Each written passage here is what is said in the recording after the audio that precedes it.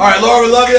Yes, he is. Thank you for this day. Thank you for this time together, to be together, and to just enjoy your presence in our midst. God, we just pray that as we talk through some of the practicals, the nuances of doing ministry on our campus, God, we pray first that you would give us the heart to do the act. Lord, we pray that your desire for our friends, our classmates, that our passion would be your passion.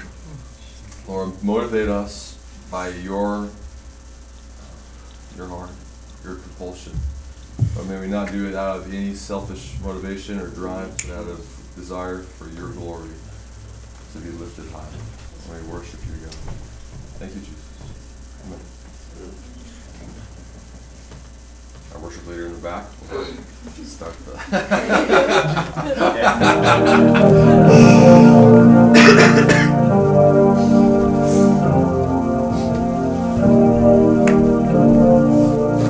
Let the king of my heart be the mountain where I run, the fountain I drink from. Oh, he is my song.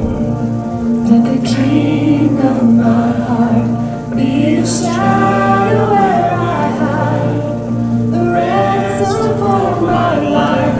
Oh, he is my song. You are good, good. Oh, you are good, good. Oh, you are good, good. Oh, you are good, good. Oh, let the king of my heart be the wind inside my sails, the anchor in the waves. Oh, he is my song. Let the king of my heart be the fire inside my veins, the anchor of my days. Oh, he is my song. You are good, good. Oh, you are good, good. Oh, you are good, good. Oh, you are good, good. Oh.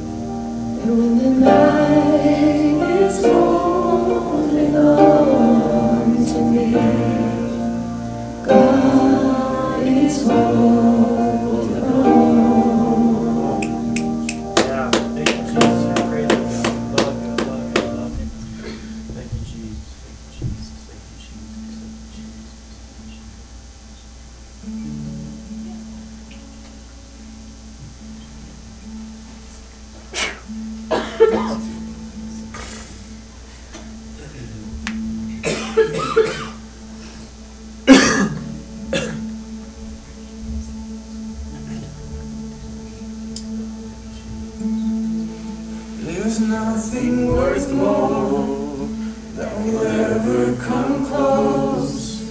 Nothing can compare. You're our living hope. Your presence, Lord.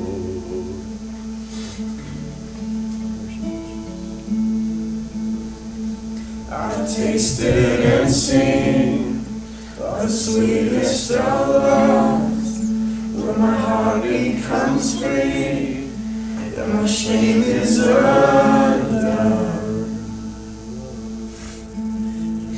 Your presence,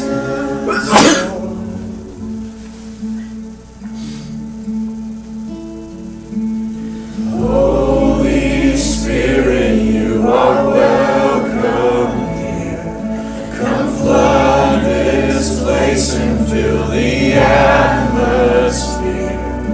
Your glory, God, is what our hearts long for. To be overcome by your presence, Lord.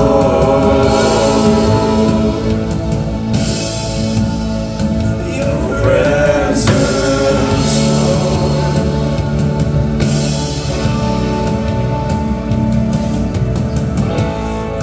there's nothing worth more that will ever come close. Nothing can compare.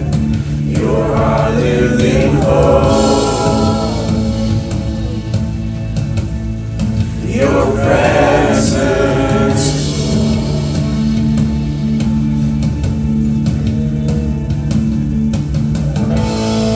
I've tasted and seen of the sweetest of loves, when my heart becomes free and my shame is undone.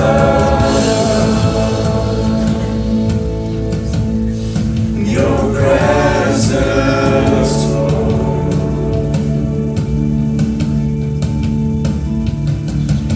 Holy Spirit, you are welcome here. Come flood this place and fill the atmosphere.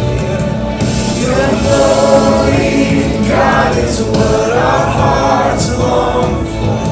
To be overcome by your presence, Lord. Holy Spirit, you are welcome here. Come flood this place and fill the atmosphere. Your glory, God, is what our hearts long for. To be overcome by your presence, Lord.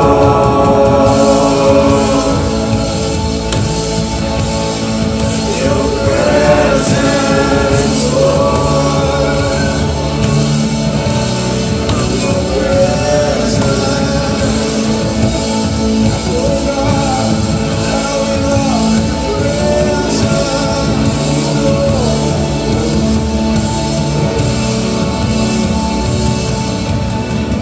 Let us become more aware of your presence. Let us experience the glory of your goodness. Let us become more aware of your presence. Let us experience the glory of your goodness. Let us become more aware of your presence. Let us experience the glory of your goodness. Let us become more aware of your presence. Let us experience the glory of your goodness.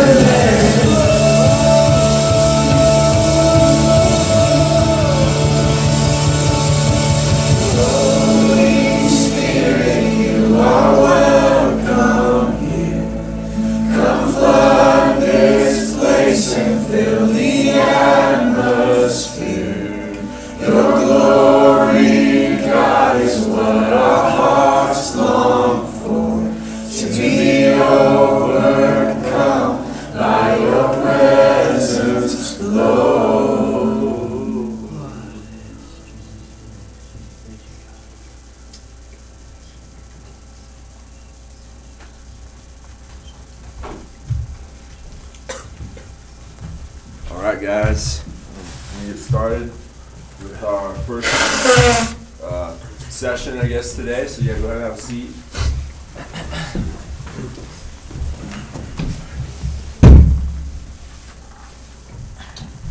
This morning we're going to talk about. This was so funny. Say Mike.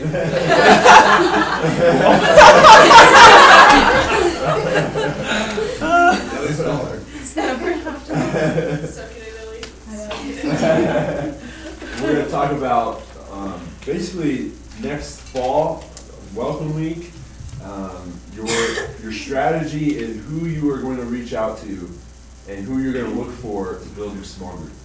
It's really important that you find the right people. I think half of building a small group is just finding the right people, honestly.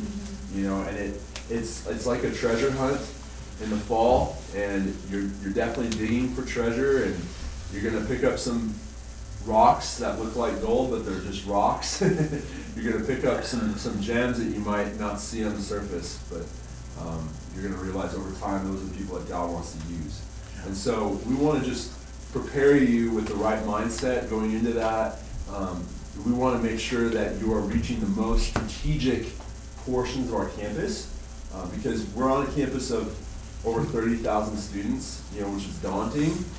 But we want to break it down and show you which groups really will be the most fruitful in building a small group, will have the most impact for the campus, which groups will actually make a difference over the long term. And so we're going to get started. Basically, we've broken it down into 3 groups. There's really 3 demographics we're going to look at, but we're going to start by looking at the main one, which is reaching freshmen. Okay. So what we really want you to reach, the group that we want to encourage you to focus on building your small group around, are going to be freshmen. And here's why. Why do you need to reach freshmen? Here's just some reasons to help just you understand the thinking, the reasoning behind that. First of all, this is the group of students that we have the longest. If you reach a freshman and they, most of you, how many of you here are freshmen? Okay.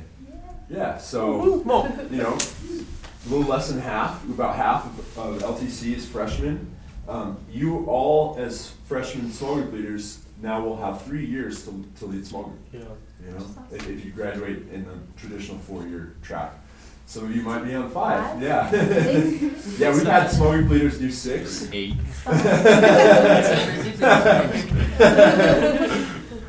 So this group of, it's strategic to reach freshmen because the more you lead small group, the more years that you have to lead small group, the better you get at it. And so you end up finding that, even if you're an older student, that's maybe next year you only have 1 year to lead small group. Investing in freshmen is so wise because you're investing in students who are going to do this the longest. Secondly, freshmen, and a lot of this is going to sound funny to y'all because you're going to start hearing why we did the things that we did during welcome week, and so just think of yourselves not so much as freshmen anymore, because some of the stuff is going to sound really funny, but freshmen don't have friends, so for the most part. Freshmen come into college, honestly, that was me. I came to CSU not knowing really anyone. I didn't know a single person. Okay? And that's going to be very strategic for building community. And we'll get to that in a second. Thirdly, the freshmen are really they're looking for community. They're looking to be part of something.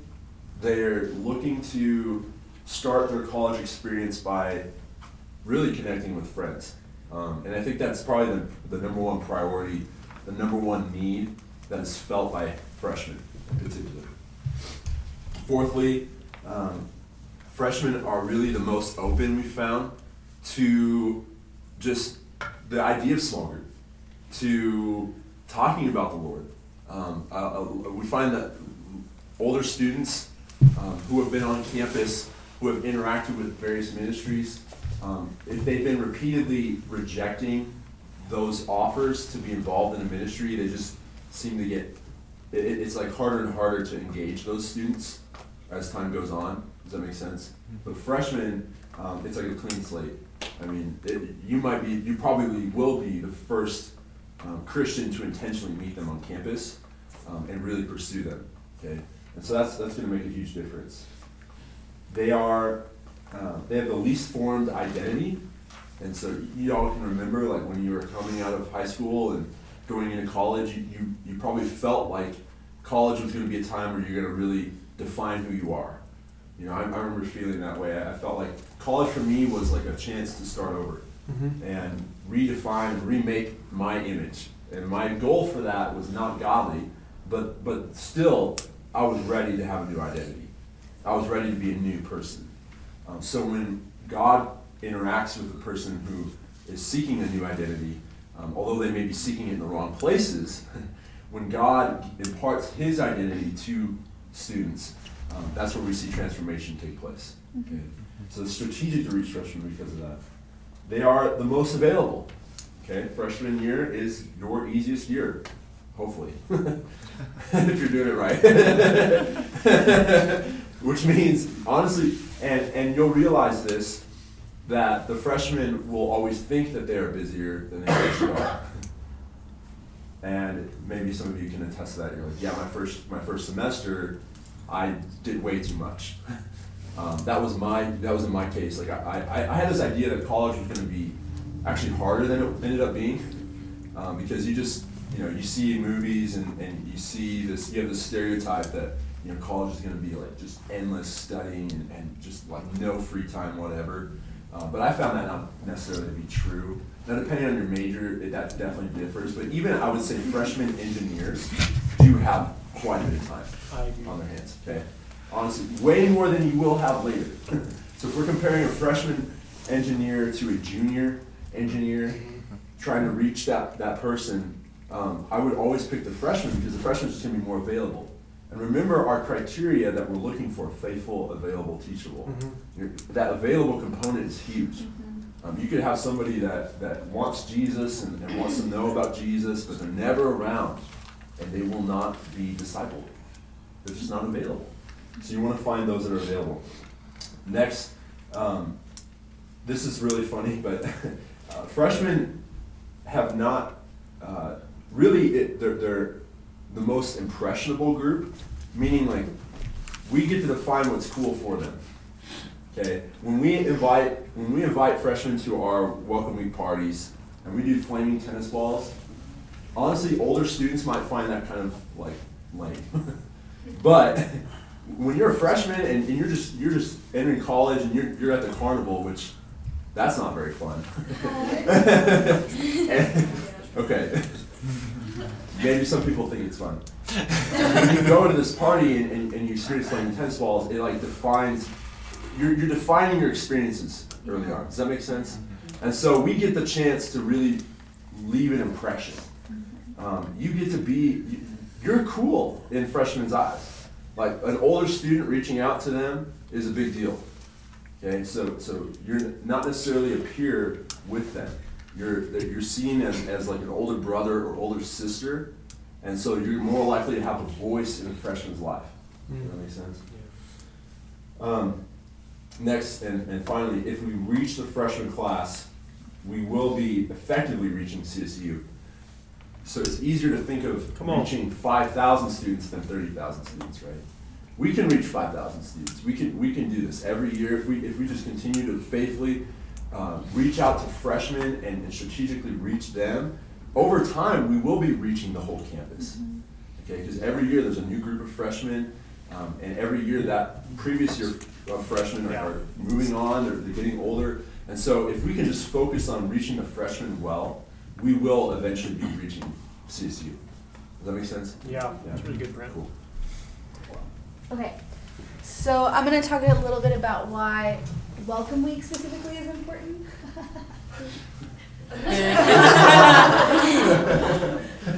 That's them, guys. Like I said, you're all sophomores now. we're not making fun of you.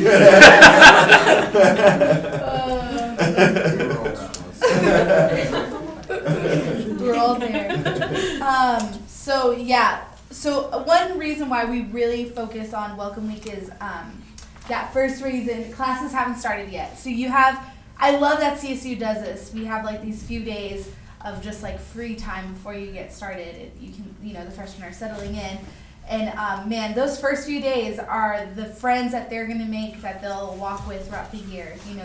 Their dorm mates, their hall mates, people that they just meet at all these events that they do. And so this is a very important time for us to be there, to be present, to be one of the first faces that they connect with. One great thing, classes haven't started yet, so they have a lot of time. They can hang out in the middle of the day, they can hang out in the morning, they can hang out at night, and they don't need to go home and study. It's like, it's good. So there's just that freedom of time, and that time is specifically for making friends, and so it's just a perfect time for us. Yes, another great thing about it is you will only meet freshmen at these first events. There will be rarely any other like sophomore, junior, senior. That's not like in a club already. And so you don't have to worry about, maybe I won't meet a freshman, because 99.9% sure you're going to meet a lot of freshmen. So yeah, that's a great thing.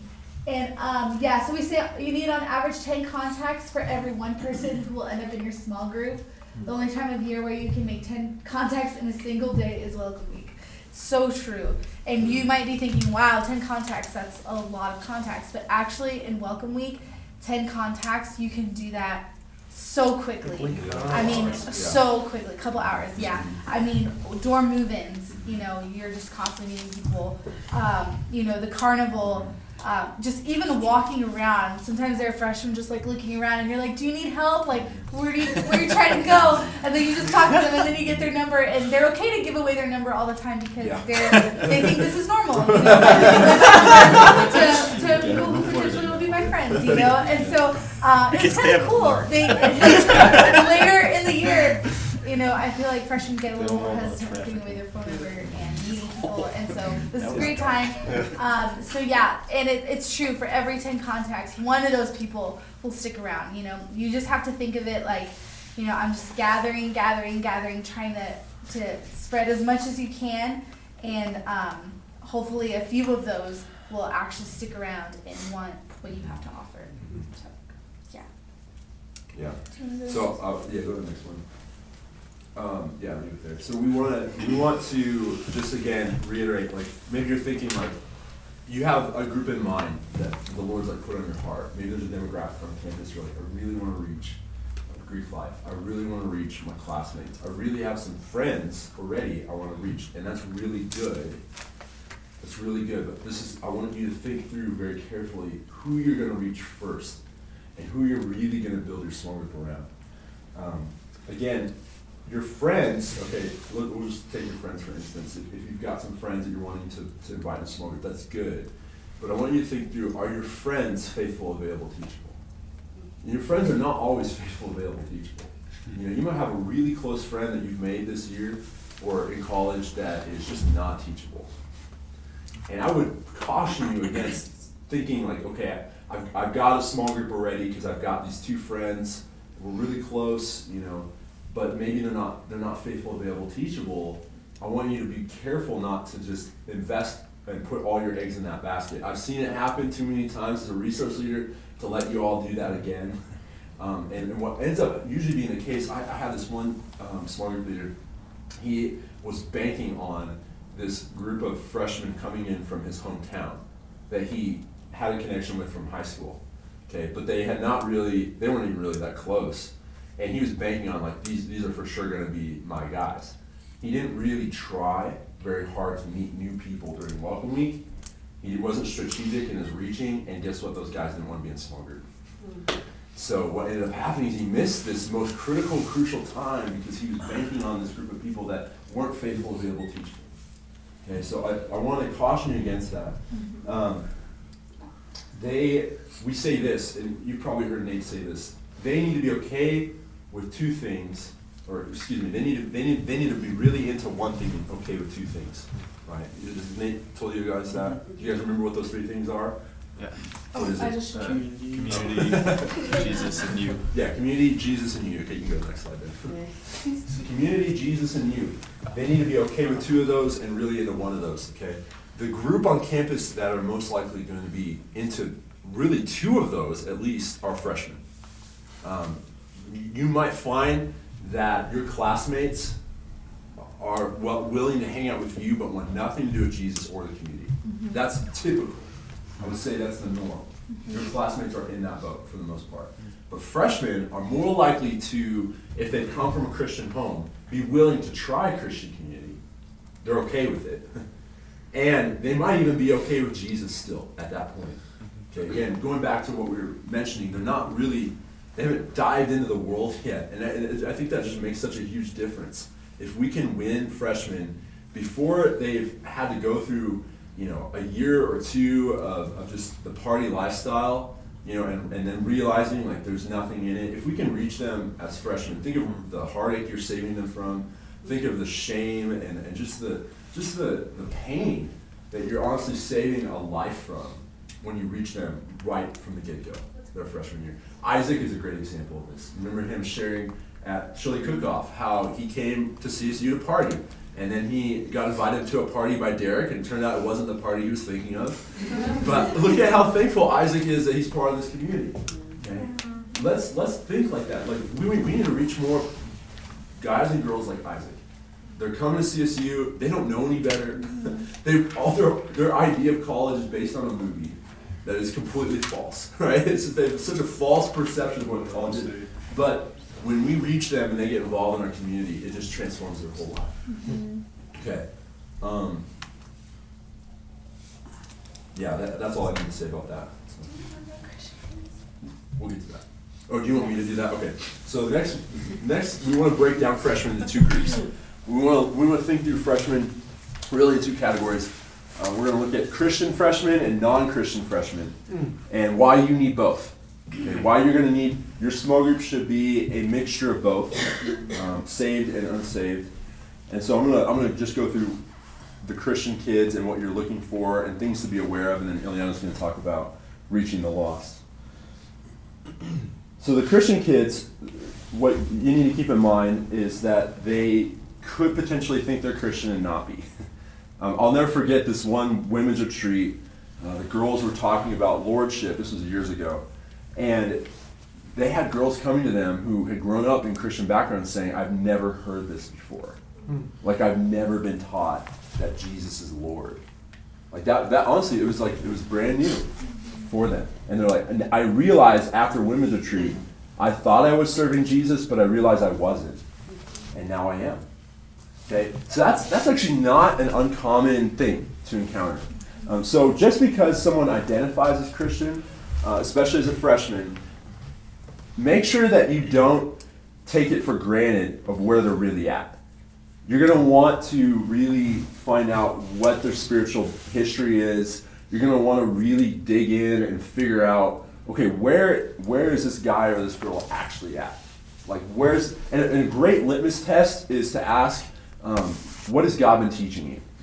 Yeah. If they have nothing that God's teaching them, that's a pretty sure sign that they don't have a Devo life, and you're going to be able to just basically treat them as if they're not really walking with the Lord. You can. What I mean by that is just you're going to have to build from the ground up. You're going to have to start from square one. Don't make the mistake. I've seen guys do this of thinking like, oh yeah, this guy he's sold out for Jesus, and then like halfway through the semester you find out like, oh man, he doesn't like have any convictions at all. Like, I didn't realize it. And this whole time you were making this assumption that they were here, but they were actually here. And that affects how you do small group and how you lead small group. And so I just want to make sure that you find out where they're really at. Ask some good questions. They probably, if they are walking with the Lord, and even if they're not, if they're walking with Jesus and they've come from a Christian background, and let's say they've had the ideal Christian experience growing up. Like they've had great Christian parents, they've had a great church that has just nurtured their faith and fostered that. They've probably not experienced small group the way we do it. Okay, remember that. They've probably not experienced small group the way that we do it in Chi Alpha.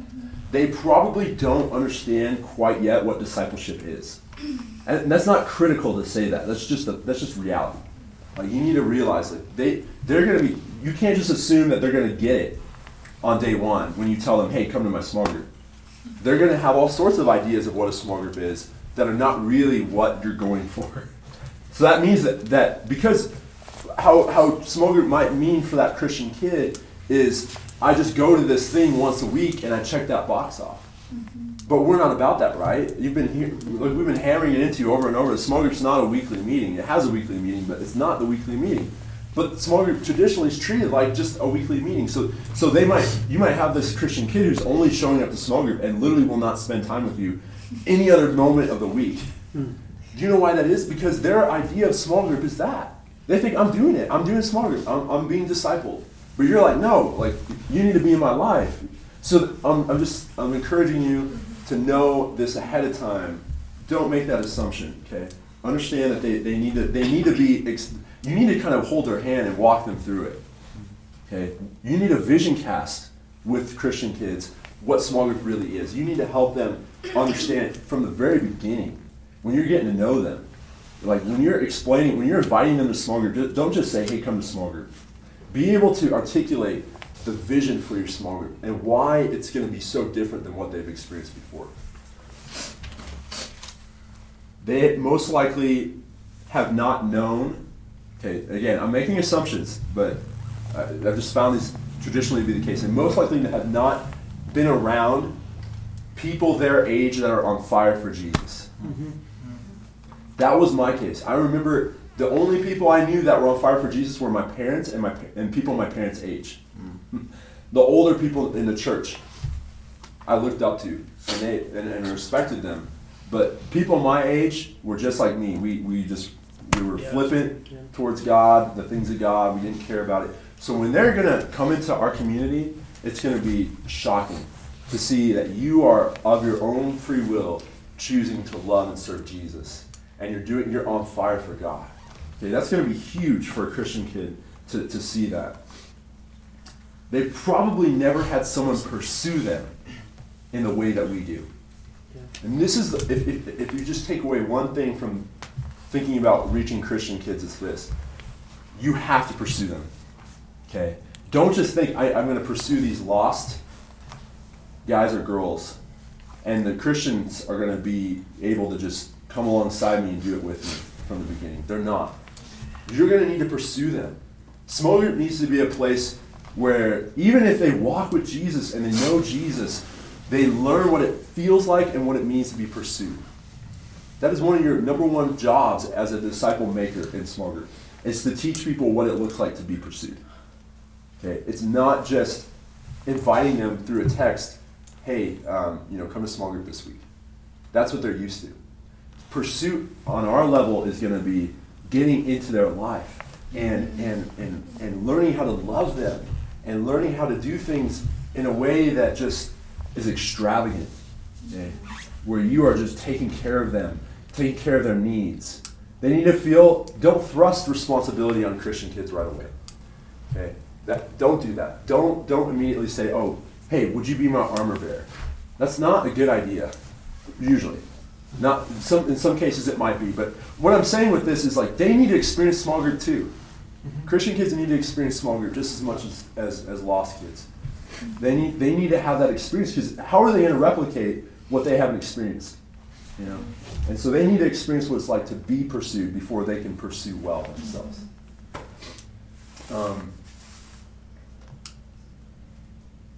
And let me just give a caveat there. You can give them responsibility. I'm not saying don't give them responsibility at all. I'm just saying don't immediately think Christian, okay, I'm going to just challenge this kid like crazy. Like, be inviting and loving towards the Christian kids as you are towards the lost ones. Does that make sense? Okay. They are necessary for building community. So a lot of times what happens at CSU is we find that the Christian community, students who have a Christian heritage, are fewer and fewer every year. Mm-hmm. It's getting harder and harder to meet students with a Christian background. In my freshman year, it was relatively easy, I would say. This last year, we were almost pulling teeth to find them. Like we were having to think of and invent new ways to find Christian students. Okay? Now, they're worth finding, though they may be getting rarer and rarer. They are absolutely essential to a healthy small group. I really believe this. I'm convinced of this. You cannot have a small group of all lost students and actually really see any fundamental change in them. Okay, I've seen so many small group leaders that they just, it's because 95% of campus is lost, statistically. Just 95%. I mean, to build a small group of just lost students is not hard. You can do that. Every one of you can do that. But to find those Christian students and to really have them be invested and bought into your small group is worthwhile, because when you are wanting to see lost students come to faith in Christ, you're going to need a community of belief. Your small group is going to have to be in favor of Jesus by a majority, if not by a close majority. Okay? What I mean by that is like, so a small group that really is effective at winning lost students to Jesus, there's going to be probably 2 to 3 Christians in that small group, and maybe 2 to 3 lost, okay, that are regularly part of it. And so because if you are in a small group and you're trying to lead a group of people who don't know Jesus to know Jesus, and let's say you're in the small group meeting, you're having a discussion. If the majority opinion is dissenting and against Christ, and your one voice is the only voice speaking in favor of Jesus, it's a lot harder to change someone's mind in that situation. If you are in a community where you've got 2 or 3 Christian students that are with you and they love Jesus, and you're talking and you're having discussion and they're giving their opinion, so it's not just your voice but it's theirs as well, that's so much more convincing to the skeptic or to the student who's lost that there's something to this. Okay, and so we see that a lot of times the students that are saved in small group communities it's when those communities are a majority Christian. Does that make sense? Yeah. Okay, so why? Let me keep going into why you need them. So you need a majority. God expects these Christian students to obey what they know. And you're doing the most loving thing for them and getting them to walk obediently with God. So that means them investing in your small group. You know, it's a good question to ask a Christian student that you meet. Are you learning how to make disciples? Right? And challenging them to see that in Scripture, we're all commanded to make disciples. And so that challenge of like, hey, you need to be investing in community. You need to be doing this yourself. You can't just sit in an auditorium and watch someone else do this. But Jesus has commanded you specifically to do it. Are you doing it? And if not, I want to help you do it. I want to help you obey what God has commanded you to do. That's why Christian students, they need your small group. They need you as much as you need them.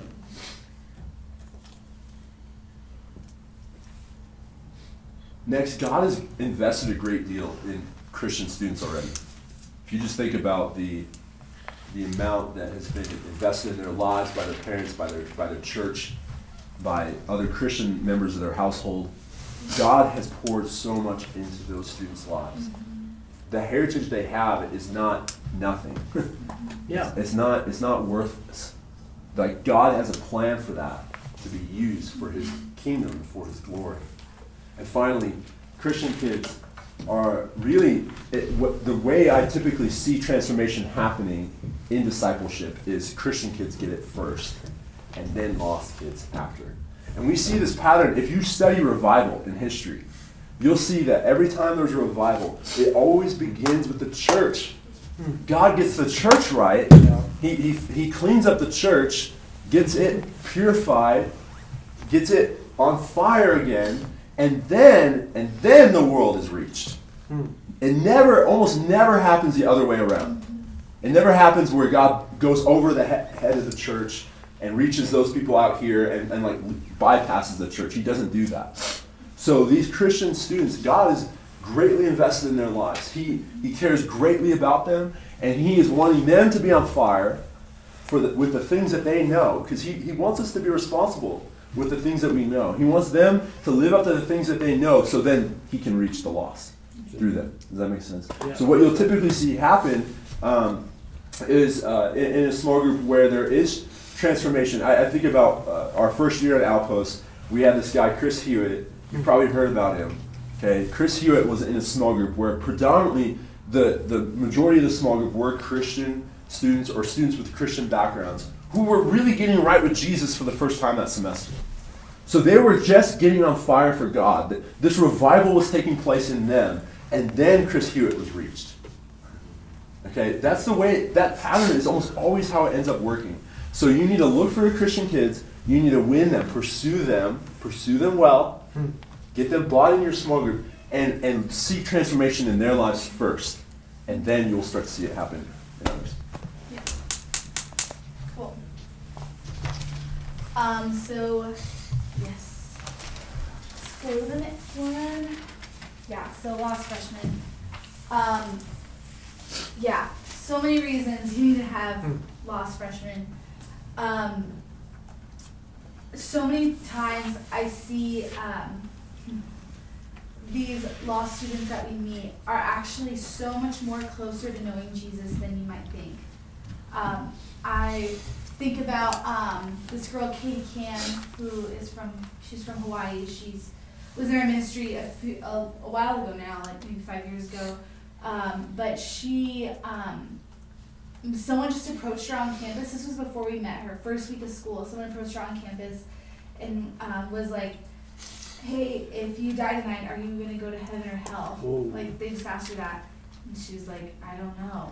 And then that whole night, she was just thinking about that question. Like, what am I going to do? Like, what would I do? Like, I have never thought about this before. And then the next day after that, one of our small group leaders met her. And we were able to walk through with her, and she came to know the Lord, got a disciple, became a small group leader, a fruitful one, because Jennifer Talley is here because of her.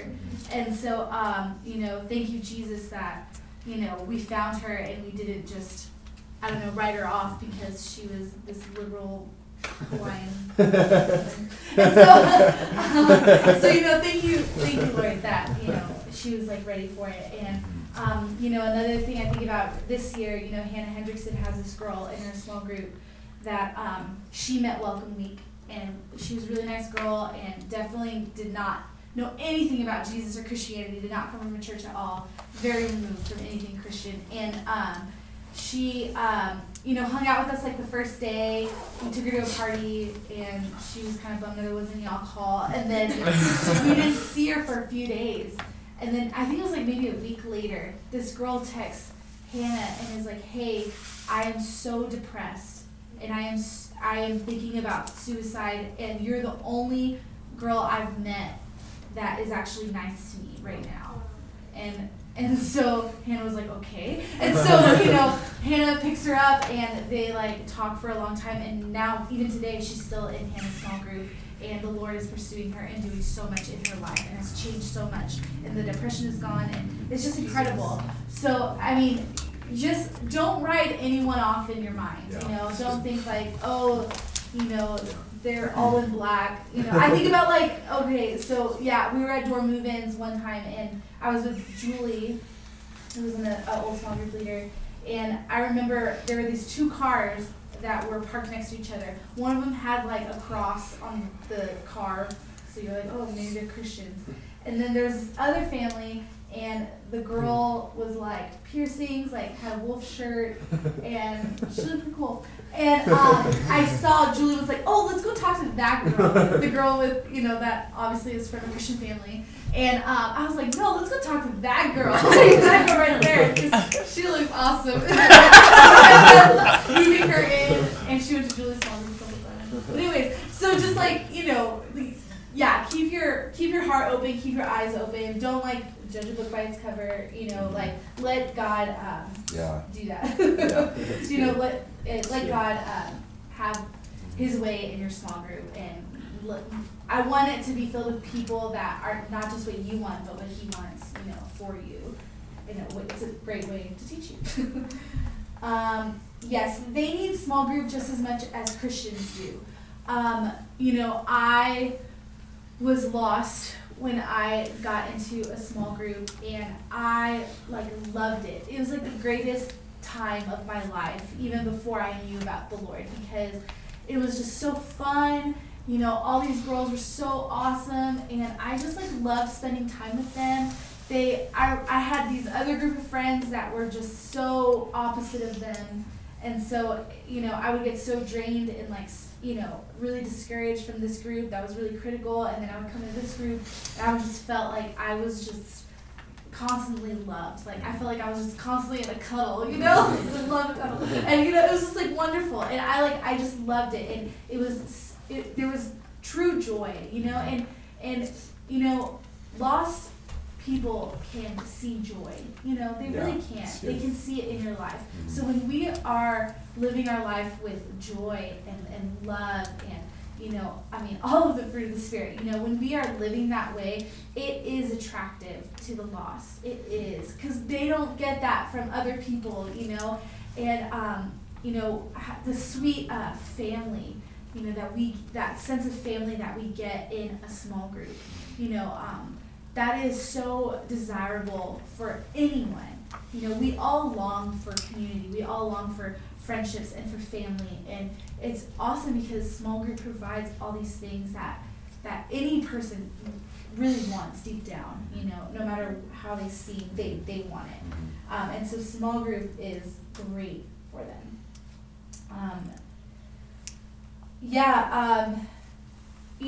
A lot of these lost people have never been loved the way that we know how to love. And it's more and more common, the more and more freshmen that we're meeting come from just such broken homes, really dysfunctional homes, with just a messy family, siblings, parents, just are not on good terms, and there's just tension in the family, and they might not be receiving real unconditional selfless love in their home, and so they're coming to college, getting away from that, thinking, okay, I'm free from that, but we are here to receive them and to show them what true love really is and how to truly love them with Christ's love. And, we say this all the time, something must be loved before it becomes lovable, and so we must, if we want these hard people who are hard-hearted or difficult sometimes to be lovable, we have to love them first. Yeah. And so we need to show that in our small group.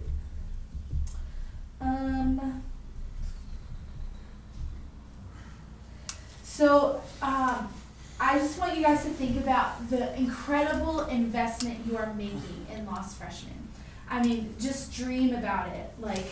The fact that they could be a part of your small group. You and the other girls in your small group are going to walk alongside them, show them who Jesus really is, and through that they could come to faith, and then through that faith they could learn how to disciple, and through that they can become leaders and be an LTC next year here, and through that they can reach other people. How exciting is that? Yeah. If you were a part of that, if you were, if God used you to be that huge part in this story that God has made for them, and so I just see this a lot, these leaders that we have that have huge transformations that go from 0 to 100, these people that do that, they bear so much fruit, they really do, because their convictions are fresh, Jesus is so fresh to them, so exciting, they're so passionate, they're willing to do anything for the Lord because the Lord has given them life and they've tasted the joy of salvation for the first time, and so it's awesome to build someone up from nothing into a follower of Jesus. It's the most incredible thing to witness. It is the biggest joy, one of the biggest joys I've ever experienced, walking with someone and seeing them come to the Lord. And so dream about that and believe that can happen. Yes. Yeah, I think about the verse, those who have been forgiven much, love much also. And so when we see a student, you guys remember Janik, when he came and spoke at Missions Night, he was sharing his testimony, just, drug addict, involved in one of the top fraternities of his college, just so far from Christ. When Jesus intervened in Janik's life, the transformation was so powerful. To this day, Josh is one of the most effective disciple makers I've ever met. And it's like Paul says, Paul says, I work harder than all the rest of the apostles, yet not I, but the grace of God in me. It's that idea, like the grace is so powerful in transform lives from like people who are really lost to following Jesus. That transformation is so powerful, they just become so fruitful. And so, like, you want to win those people. You want to see them come to Christ. Absolutely. Yeah. Another reason why why we should love lost freshmen is, they should worship Jesus. They should, because God has a right on their lives. God created them. God has made them in His image. Jesus has died for them on the cross, and so therefore, God does have that right on their lives. And so I know it's really intimidating sometimes to be like, okay, I'm gonna share God because it'll help them in life. Like, yes, that is true. It does, knowing Jesus helps, but there's so much more to that. Like, Jesus, has been pursuing them. Jesus has been trying to reveal Himself to these freshmen, and Jesus wants them to be reconciled back to Him. That's what He wants. And because we love Jesus, because we are leaders and followers of Jesus, we should want that for God's heart, for God's sake. God, weeps over our campus every day, and we need to have that heart as well. We need to break for what breaks God's heart, and so when we see these freshmen, let's just, in our hearts just be like, Jesus, like, you deserve their life. You deserve their life. Let that just be like that moaning in our heart when we're meeting these lost freshmen.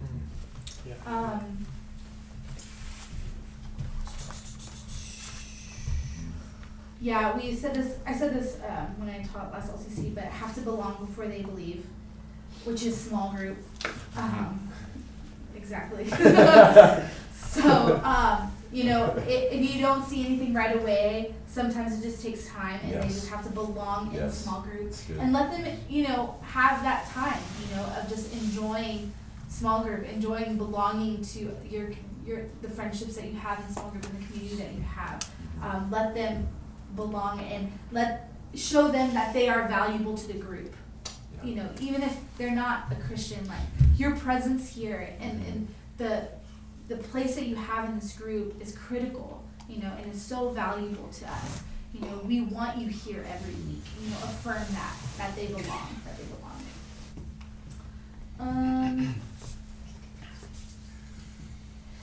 these were the group that Jesus loved. He hung out with sinners, and so we should be that example.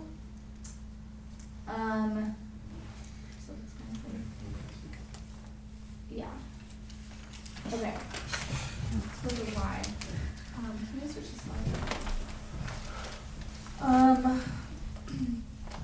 slide? So why we need to reach them why you need them in your small group. A small group of only Christians will not be effective in reaching the lost. And it's so true. We are not here to be just a Christian club. That's not an outpost at all. And I'm sure you guys know that, but how impactful will it be not only for your walk with God, but for these other Christians in your group to see you pouring into an unbeliever, to see you spending your time with them, to see you pouring in and really, truly discipling these people. It'll be incredible for these Christians to see that you love the lost, that you love these people. that are struggling and trying to figure out what they believe. It'll be such a testimony to these Christians. And that's kind of the next point. They will challenge everyone in your small group to know what they know.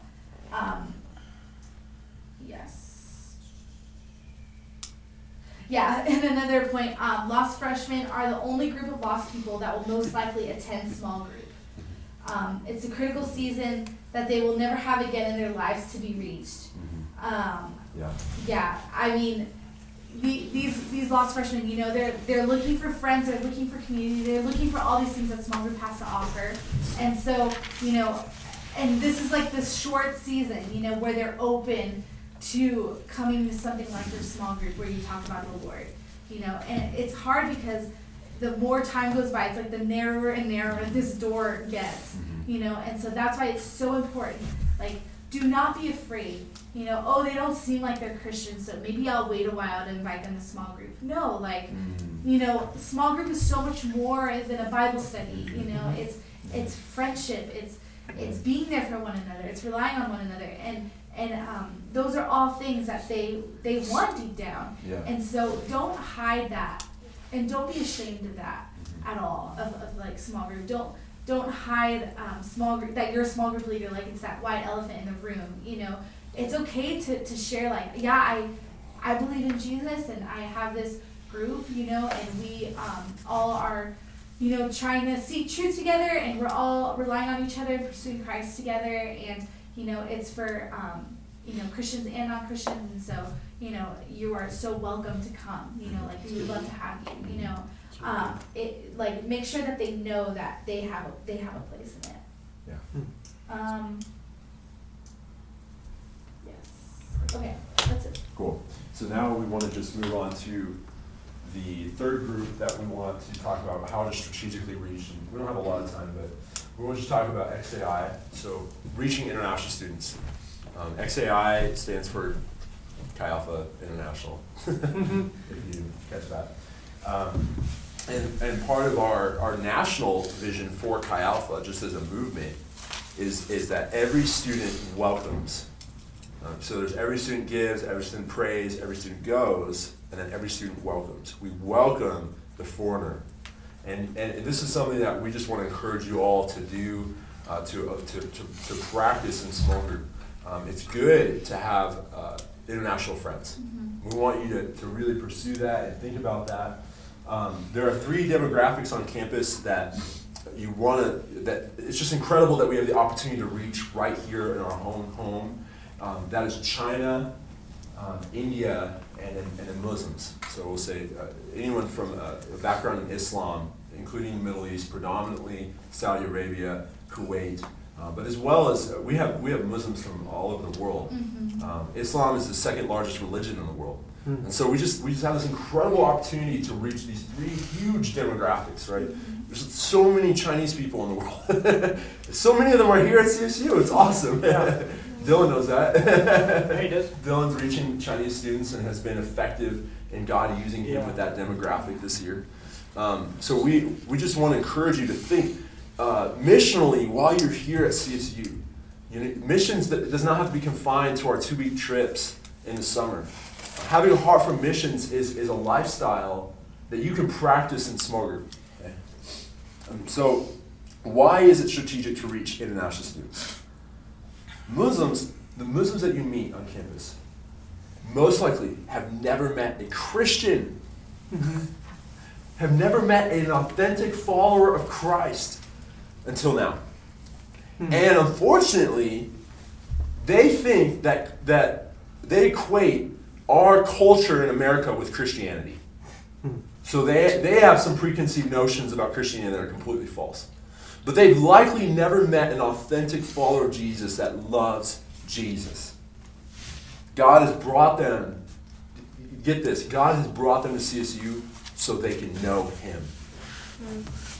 They're not here at CSU just to get a degree.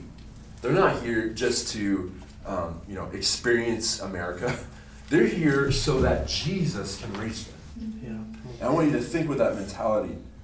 They want to be in your small groups. Okay? More often than not, international students want to be part of a small group. So don't think in terms necessarily of like I need to do a separate small group for international students. Although there can be a time and place for that, I want you to think more in terms of, I just want an international friend who's part of the group, who really feels like they're at home with my small group.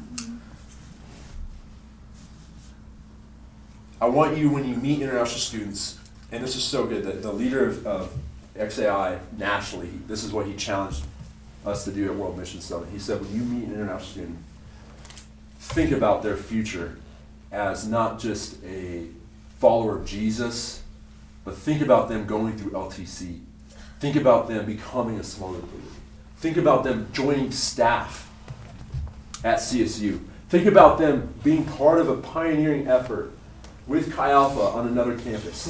When you meet them, you should be thinking that way towards them. We think that way towards American students, but for some reason we have this mental block where when we meet an international student, we think the only thing that's possible is maybe we'll have a good friendship and that's it. But I want to challenge you to think, what if this student that I'm meeting right now was on staff one day, full-time in ministry, campus ministry? There are international students today who are in full-time ministry because someone who met them had that thought. Okay? God's heart is for the whole world, so just practically you can't have a heart for the world if you don't have a heart for the world right here. Okay? That's just real practical. You know, if we talk about being missional, being missions-minded, it's hard to, you can't compartmentalize that. You should have a missional heart right here at CSU. And that missional heart should lead you and drive you to want to meet international students.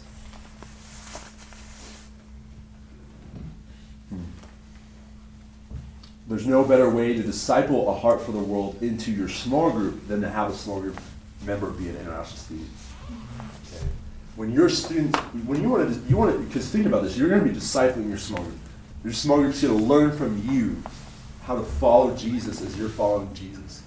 So it's strategic to reach an international student because you're going to model to them what it looks like to reach the world right in small group.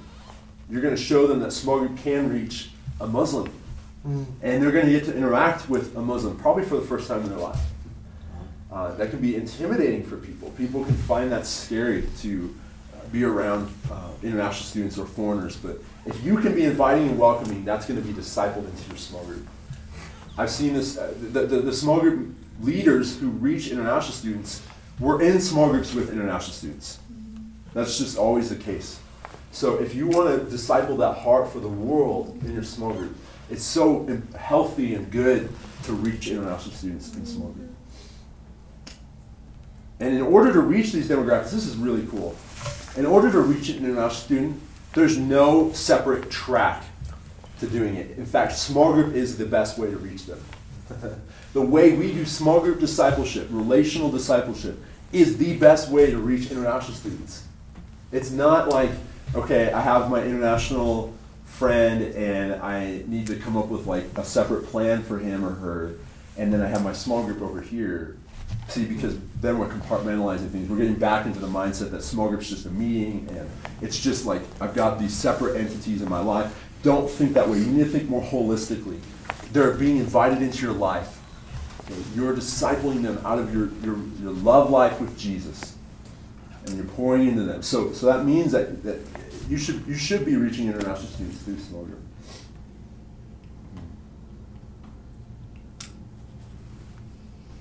They will never come to faith in Christ without a Christian friendship.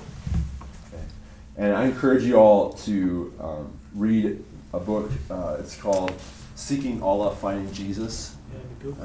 And it is a story about how a small group leader, essentially, he wasn't officially a small group leader, but this American student befriended a Muslim, Nabil, and led Nabil to Christ through their friendship, through their relationship. And it's exactly the pattern that we have in mind for you all. Yeah. Like this is exactly how it would look in your life to lead an international student to Christ. So I just encourage you all to read this book. Who's it by? It's by Nabil Qureshi.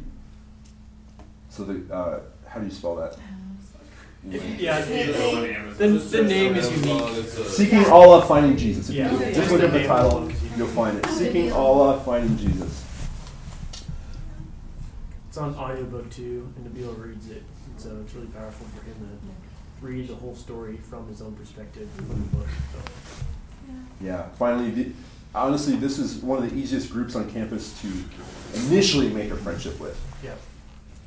Can be difficult to maintain that friendship, and that's something that we'll walk you through. XAI is not just like this idea that we're just planting in your minds and we're just, okay, go do it. Like Eric Sandquist is going to be overseeing this next year, and we're going to be doing things to help facilitate this and help empower you to do this. But we want you to think about strategically reaching international students in the beginning of the school year.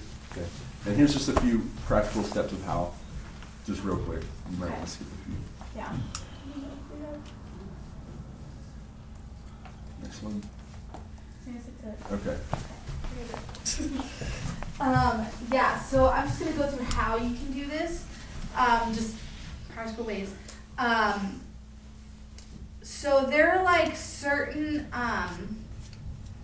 yeah, let me go through like kind of some steps really quick. So find one. That's Nice. Find one. There are certain places on campus that are really awesome to meet international students. We have the iHouse. And every Friday, they do like a Friday afternoon club, I think at like 6, and it's like a potluck, and it's a great way to meet, international students they congregate there. And also there's this place called Into Cafe, and so any international student who doesn't have great English, like doesn't pass the English test, they have to do a year with the Into program before they can start their degree. So they have their own building, it's in Alder Hall. And it's on Laurel and College, like on that corner area. Like, I don't know how to explain it. Yeah, just stuff.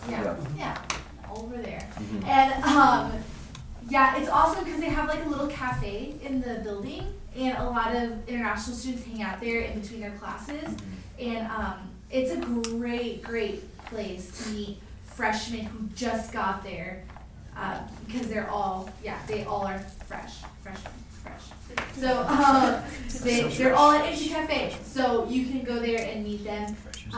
Also, they do they have conversation partners there, and they do that once a week or twice a week, and so you can also sign up for that and maybe do that at Into.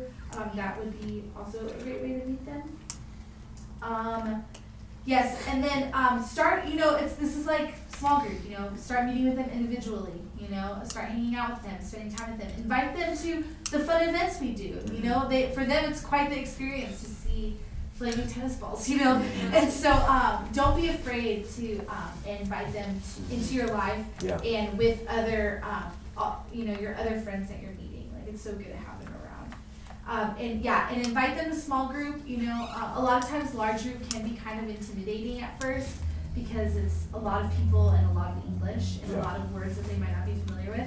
And so a small group is a great first step, into our ministry, because you can take it slow if you need to. You can have someone, help talk slower, and it's just such a good way to really talk to them about the Lord. Find out ways to serve them. They have so many needs. They don't know, a lot of them don't have cars. They have no idea how to find furniture. We meet sometimes like international students who have no furniture in their house because they have no idea how to get furniture. Yeah, or no ability to. Or the ability to, yeah. And so, a couple of years ago, we got some couches from Craigslist and drove them around and moved them into some Indian guy's place, and it'll probably never be able to come out of that door. Yeah, we had to put it in okay. his window. They didn't fit in the doorway, so they're probably never getting the couch out. They had a couch. University Village is another great way. It's by our house on City Park. They sometimes don't have more than one fork, and it's wow, you can use 2 forks, we'll find ways, to meet them. Sometimes there are moms with kids and all they do is stay home and have no friends, be their friend. Yeah. Hang out with your kids, Yeah. love their kids. That can be such a ministry to them. Yes. Yeah, I think that's it. Okay, awesome. So we're going to take a break. the next 10 minutes, and we'll play a game right now. But if you also need to just use the bathroom or whatever, go ahead and feel free to do that. So we're gonna let's play WA. You all know how to play WA? Or Ellie has an idea. No, I just watched it. Huh? You have a question? No, Danny has a Danny has a question. Sorry. No, it's just a comment.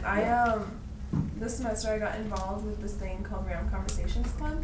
I don't know if you guys know about that. I know. But what you do is you fill out a form, like your name, your gender, like what you're interested in, what languages you know, and then you send it in. Wow. And they pair you up with an international student. That's awesome. And actually, I got paired with 2 because of their roommates. So I've been bringing them to, or I brought them to one small group. That's awesome. They haven't been available, but I also took them to go see what's that movie called? It's about I can only imagine. I took them to see that movie, and it was amazing just like seeing that, because we were all crying. Everyone in the theater was crying. And the lady next to me was like sobbing, and I was like, "Oh God, do you need a hug?" she literally was like, "It's okay." But afterwards, they like asked me, they're like, "Is that something that's like really important in your religion?" And I'm like, "No, that's just something God does in people's lives." Yeah. And they just like were so like, wow, and they keep asking me questions, but doing that, like, it's like you're paired with someone that already has interests the same as you. And also international students are so hungry to learn about like the culture here, and they're like so hungry to just like soak everything up basically. And they're always willing to, or most of the time they're always willing to just hang out with you, because that's what Ram Conversations Club is. They signed up for that so that they could have someone to hang out with. Yeah, that's good. So I'll send you guys that. Yes. Cool. Yes, Yeah. you should. That's awesome. Yeah. Yeah, I highly recommend that. That's awesome. Cool. Yeah, thanks, Dave. Cool. Wow. All right.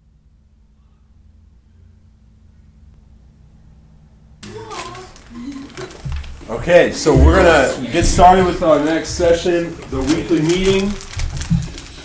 How to do the weekly meeting. Just really practical. Yeah, that's awesome. Just white noise for a little bit. So we're going to look at the content that you're going to want to have in your weekly meeting. We're going to look at how to do the weekly meeting. Just everything from the theory of it to the practical. Okay, so we're going to just really get into this. First of all, we need to define what is the purpose of the weekly meeting. Actually, what is the purpose of small group? And it's important that we know that in order to define how your weekly meeting is going to look, because based on the purpose of small group, that's going to really define how you have a weekly meeting.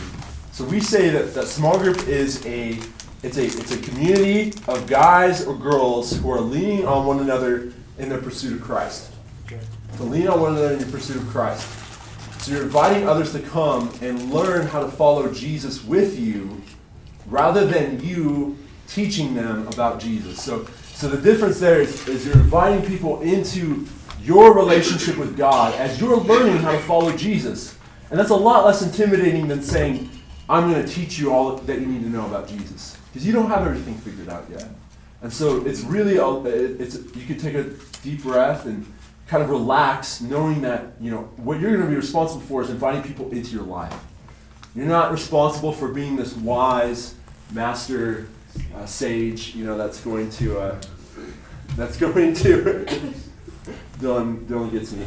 That's going to be able to explain all the mysteries of the Bible. That you're going to have things that you just don't know, and that's okay.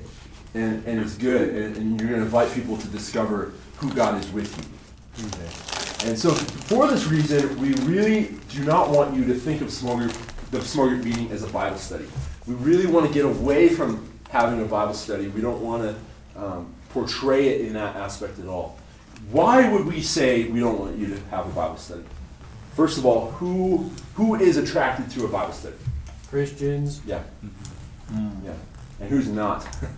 Everybody else. Yeah. That's right. That's right. Everybody else is really not attracted to that. And even if you are a Christian and you attend a Bible study, I've been in some Bible studies that I just wish I was not there. Okay? And that's just not how we do small group. That's not how you're going to have the weekly meeting. And that's why we're not going to have it be a Bible study. Okay? So I want to really hammer this idea during this hour, I want you to take away this one point, that you are getting people not to just learn how to study the Bible, but to live the Bible.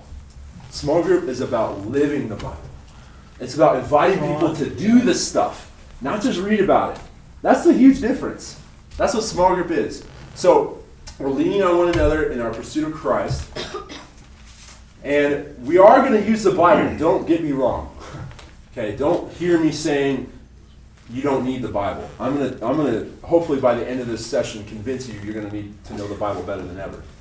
But I'm not telling you to just have a meeting where you get together and you say, okay, let's open to John chapter 5, and Jacob, would you read the passage for us? Okay, any thoughts about that passage? And then, okay, that's great. Have a great week. No, that's not what the weekly meeting is going to look like. It's going to be very dynamic. It's going to be exciting. It's going to be transformational.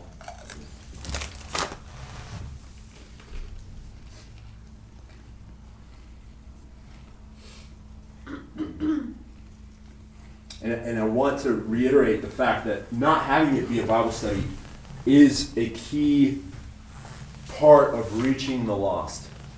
That's a reason why we do it. It's a reflection of how we need to be effective.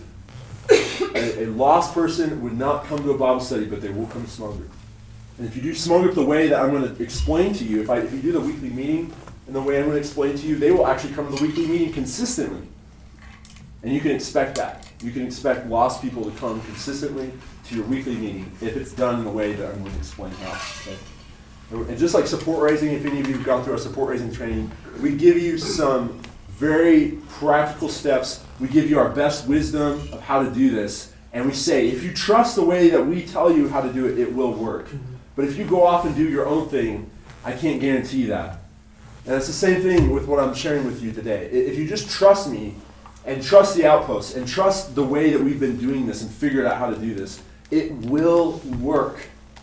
It will work. This will lead to transformation. That your weekly meetings will be the most exciting times of the week if you apply some of these principles I'm going to lay out for you. So I want to start by asking this question: how do we lean on one another in a weekly meeting? The first thing that you're going to need to understand about the weekly meeting is it needs to be oriented around discussion. Okay? Very, very heavy on discussion. You will not necessarily be the main instrument that God uses in the small group meeting. You will not be necessarily. There will be weeks that is the case, but for the most part, you are not the primary instrument. The best meetings that I've had, the best small group meetings I've had, were ones in which I personally spoke the least.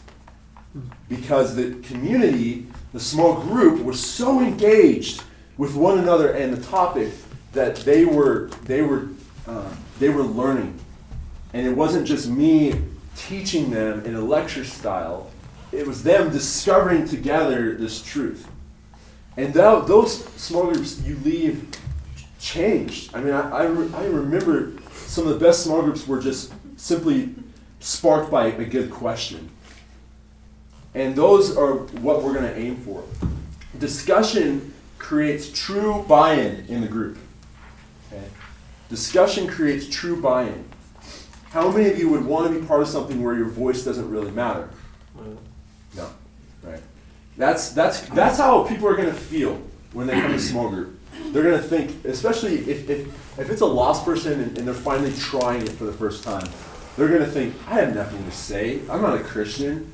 That's what most people think. What would I contribute to this group? They're not necessarily going to want to be there.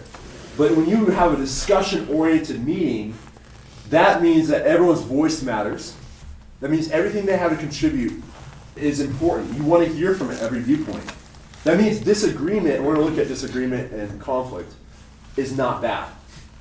And in fact, it's good and healthy, and you want it. So this means this is the only model really where you're going to have those lost freshmen and those Christian freshmen together learning. You might get away with teaching Christian freshmen in a lecture-style meeting. Lost people are going to show up once and never come back. Right? They're going to need to know that what they say and contribute matters. And discussion will accomplish that. How many lectures do you sit through on an average week? think about this. You've got your classes, multiple classes each day. I would argue large group and church on Sunday morning is a lecture. Okay? So you've got all these lectures you're just sitting there absorbing all this information. What are you doing with all that information? A lot of it's just going in one ear and out the other, to be honest. And then when you have to take a test, you're like, oh, what was that? Let me look that back up again. Because you're on information overload, and it's just unfortunate that this is how our society thinks learning is. And we model and gear it always around this lecture format. And look, we're even doing it today. Yeah. That's not necessarily the best way people learn. And small group is so exciting. Small group meeting is so exciting because it gets people doing the stuff rather than just hearing about it. Right? That's where the Bible gets exciting. I tell people that all the time when we go speak at Christian high schools. And we speak to these students that think that they know everything. The thing that we tell them is, look, you are not going to be excited about following Jesus until you're living this stuff. Until the book of Acts is your experience. Not just something that you read about. Okay? And we want small group to be like that. Jesus, this is awesome. Jesus asked in the Gospels 225 questions. And a lot of them he didn't answer. He was the greatest question asker of all time. And so I want you to think, when you're preparing for a small group meeting, you need to be thinking of the best questions to ask, not necessarily the best information to relate. Does that make sense? You need to be a great question asker. You need to learn how to ask provocative questions, questions that provoke deep thought. You want to get your small group to think. How often are we challenged to really think deeply about subjects in our lives? Very seldom. Very seldom about Christianity and about Jesus and about the gospel. We're very seldomly challenged to just think about it. But that's what you're going to be doing in your small group meeting. Jesus asked questions like, what do you think? If a man owns 100 sheep and one of them wanders away, will he not leave the 99 on the hills and go look for the one that wandered off? Or he asked, who of you by worrying can add a single hour to your life? Yeah. You see, over and over, if you just read the Gospels underline every question Jesus asked, you will be amazed that almost exclusively what he says are questions. If Jesus knew that was the best way to lead people into the truth, then I think it behooves us to follow his example. That's really good. So you're not just trying to facilitate discussion between yourself and the group. Okay? It's not that you're here and you've got your group out here. And you're so we're not doing the lecture style, but also in discussion we can get into this problem of you're dominating the discussion. And we don't want that to happen. So how do you do this? How do you facilitate discussion in small group? Here's practicals. Number 1, do not fill silence with your opinions. Okay? Don't take silence as the worst thing in the world. It may feel like that in the moment. You throw out a question, and everyone's just sitting there, It's like, okay, moving on. It's like your natural tendency is to want to fill that space and be like, okay, let me explain the answer to the question I just asked, but that defeats the point of asking the question. You need to understand how to ask questions and then just wait. If people don't understand your question, it's better to rephrase it than move on. Okay, so if you ask a question and it's, maybe it went over their heads and they didn't quite grasp where you're going with it, it's better to rephrase the question than to move on. Secondly, ask good follow-up questions which invite group participation. Because really your goal is you want them interacting with one another. And so how you're going to do that is you're going to say, okay, John, thanks for your input. Let's say John answered your question. Thanks for your input. What do other people think about John's idea? Right there, you have kept the discussion in their court. Okay? Rather than saying, your opinion on it, try to think, how can I get them to interact with one another?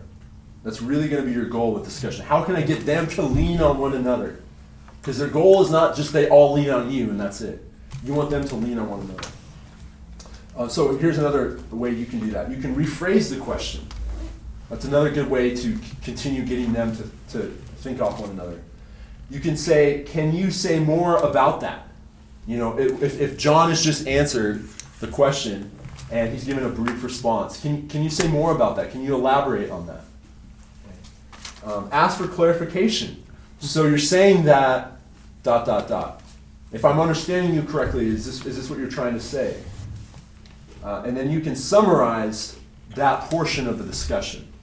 You can say, okay, so so far we've come to the conclusion that Jesus is asking us to be more generous in our lives. Okay.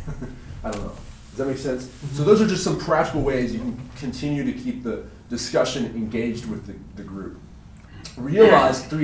Realize you are more of a referee trying to keep the discussion alive than a teacher trying to teach. Okay? You're more of a referee. You're calling fouls. You know, if it's going down a rabbit trail and it's going a direction you don't want it to go, as so often can happen in small group meetings, you're calling it back to the main point. So you're going to say, hey, time out. Let's get back to, I don't even know where we're at now.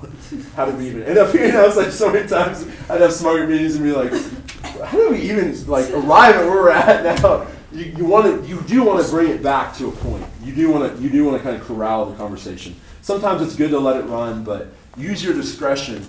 You're the referee. You get to make that call. You're trying to keep discussion alive, so you want to encourage conflict. Okay? Here's the kicker.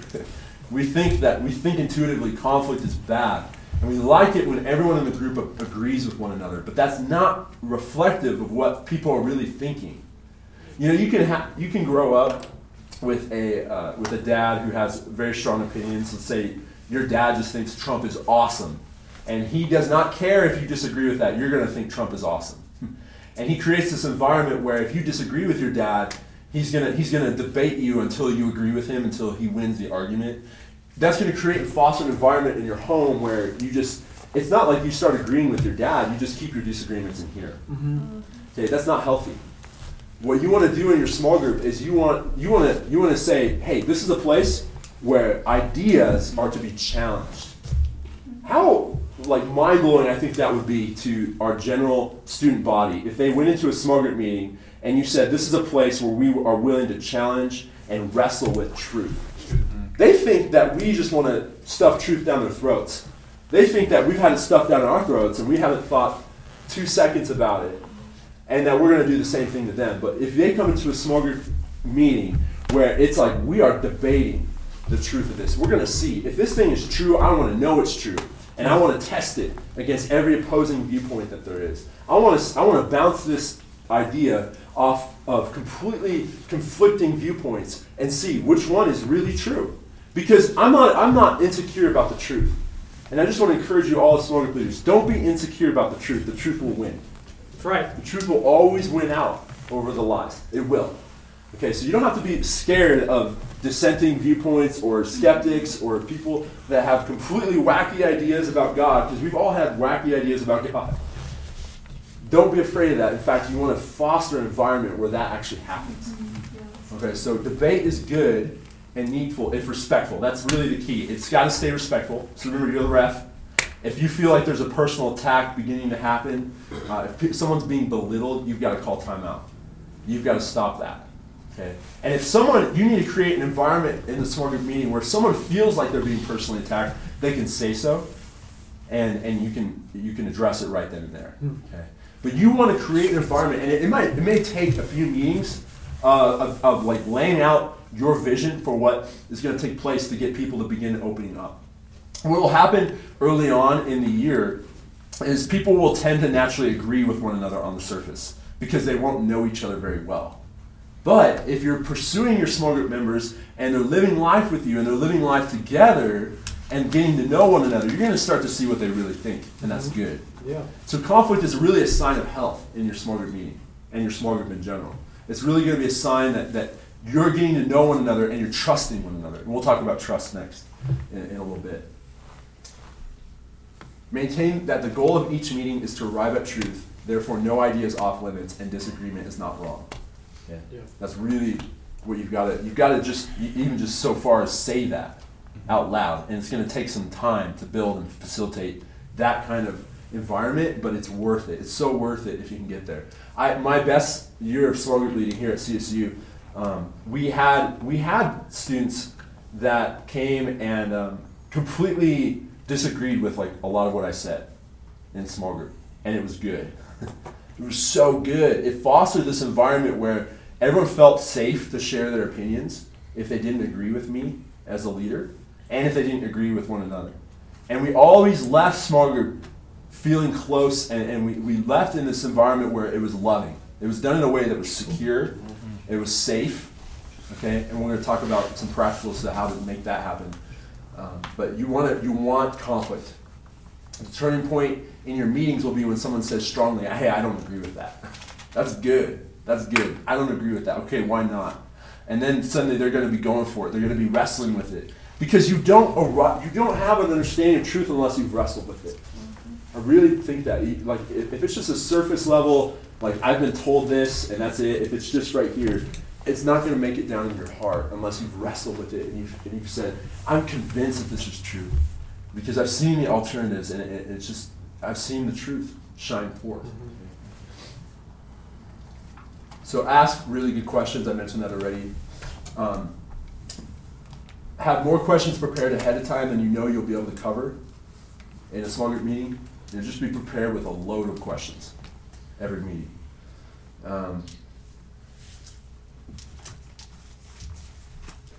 Figure out, and this is the coolest part about the small group meeting. Together, you're going to figure out how do we obey what God is calling us to do.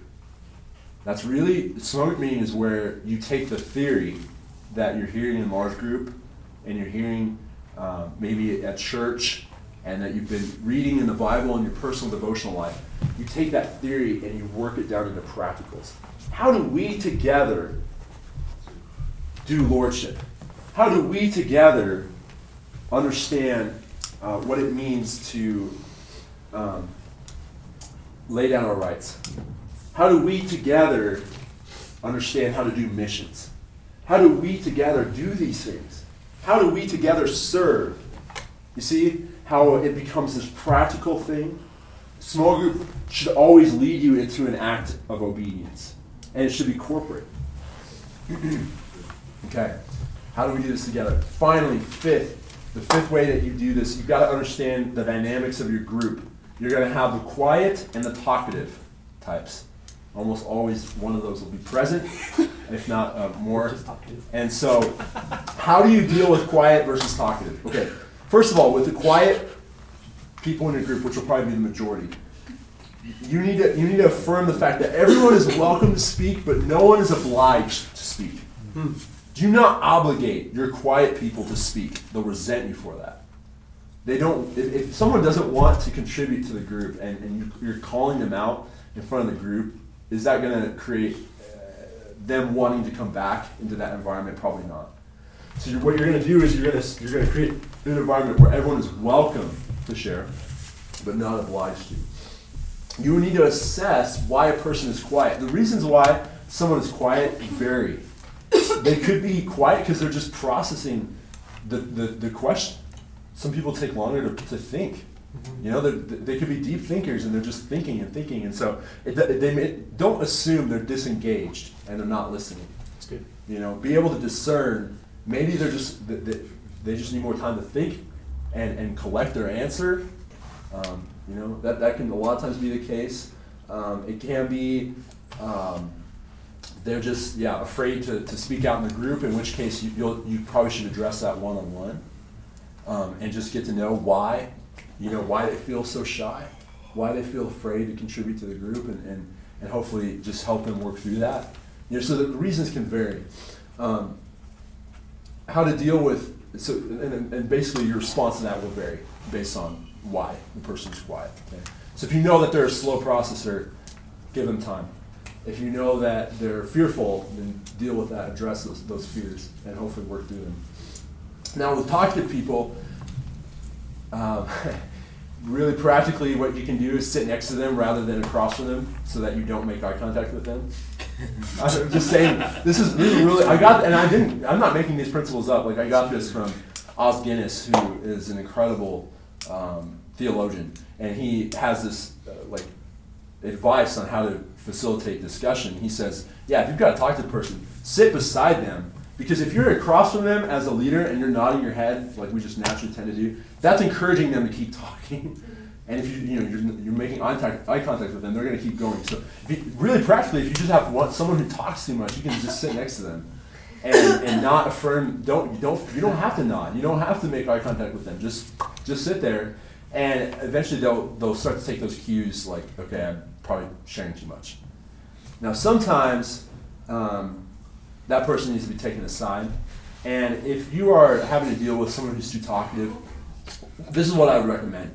You say to them, you enlist their help in getting other people to talk in the group. Don't frame it in like you talk too much and you're dominating the discussion, but frame it in terms of, hey, I want you to help. Like, do you see how like John is just not sharing much? Would you be able to help me? Do you think get him to open up more? I really want to have him contribute in our meetings, and he hasn't been saying anything. So that can be really helpful to just help the person kind of enlist them on your side. Does that make sense? Mm-hmm. Okay, so now the other thing that you're going to want to do, if the small group meeting is trying to create a dependence on one another in your pursuit of Christ, is you need trust. And this is so important. This is huge. You must demand and provide honesty in your small group meetings. So you must demand it. You need to demand that this is going to be an honest place. Don't settle for less than honesty with one another. Your first small group of the year, this is what I would just encourage, should not just be a hangout. The first one sets the tone and the precedent. It should be a time for you to set the standard of honesty and vulnerability. Okay, so in your first couple meetings, or if not your second, you're going to set the tone. And how you do that is you are vulnerable first. You model vulnerability, and that will breed vulnerability in them. Okay, so you need to come to small group ready to share some deep stuff. Share some stuff that they could potentially use to hurt you if they knew it. Okay, walking through just your story, in the first couple small groups is a good exercise. Getting them to see that the tone of your relationship with them is going to be, we're going to be real with each other. And we're not going to be surface friends. We're going to be the kind of friends that know one another really. Okay? Set that tone. True conviction accompanies honesty. So if you're wanting to disciple students who have conviction, who really will stand up for what they know is right and true in the day of testing, there has to be an honest environment in the meetings. Don't let your small group members, and this is a general rule, not a hard fixed principle, but don't let your small group members confess anything just to you, but tell them to confess it to the group. If you have someone coming, pulling you aside after small group, hey, I need to share something with you. What you should do is hey, I really want you to share this with the group. Do you think you'd be able to do that? And maybe in that particular time early on, they do need to just talk with you, but your goal is trying to get them to confess to the group. Okay, again, getting away from the mentality of like you over here and them over here. Okay, you need to create an environment and foster an environment where they feel like they can share that. And so the way you do that is early on in small groups, you need to have one where you're sharing stories with one another, and they're able to get into those details with the group. And that's why, this is why you're going to call them to faithfulness to your small group. Because you're going to have this vulnerability with one another. You're going to have this transparency. You're going to say, look, we need to stick together. We need to, and that's going to help you vision cast faithfulness for your small group. We are going to share our deepest things with one another. We're going to share things with what we maybe have never shared with anyone else living before. We're going to have that kind of group. So we're going to need to stick together, guys. We're going to need to stick together, girls. We can't be flaky on one another. And when people have been vulnerable themselves, they're much more likely to stay in that group where they've opened up. They feel like something's invested, that they have a stake in it. They have a share in it. Okay? So you want to breed that vulnerability right away. Get to it right away. How to create an atmosphere of trust. This is something that has just been handed down from LTC at Sam Houston. So there's just several things here. I'm going to go through them. So we have affirmation. Okay. Affirmation means anything I have, or excuse me, there's nothing you have done or will do that will keep me from loving you. That means that tone needs to be set right away and needs to be maintained through your small group. There's nothing you could do or say to me. We call this the blink factor. You know, when people confess something to you and it is shocking. Do not look like you're shocked, okay? You need to kind of conceal the fact that you're like, oh man, that's crazy. You can't express that. When people share their deep things with you, their deep dark secrets, deep dark sins with you that they've never confessed to anyone else, you need to have a almost like a clinical, like, you know, just affirming look on your face. Make sure that you're not like looking like you're horrified at them, because they'll never want to share anything with you ever again. Okay, so you want to be affirming.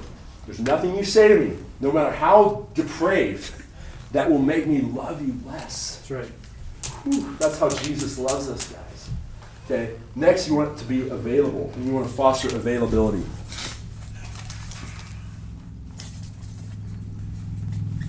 This means anything I have is yours to the limit of my resources. You need to communicate that to your small group. Anything I have is yours to the ability of my resources. My car is yours. My time is yours. If you seek me out, I will make time for you. My walk with God is now yours. You know, you need to just share and open up your whole life. My house is yours. My couch is yours. If you want to sleep in my bed, fine, sleep in my bed. My bed is yours. You know, you just this is what creates the atmosphere of availability when you open yourself up and say, all that I have is yours.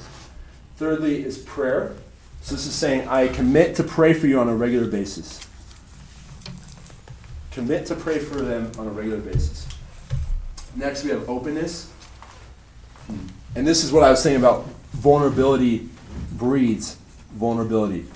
I commit, or I will be honest with you, I will be open with you with my feelings, my hurts, my joys.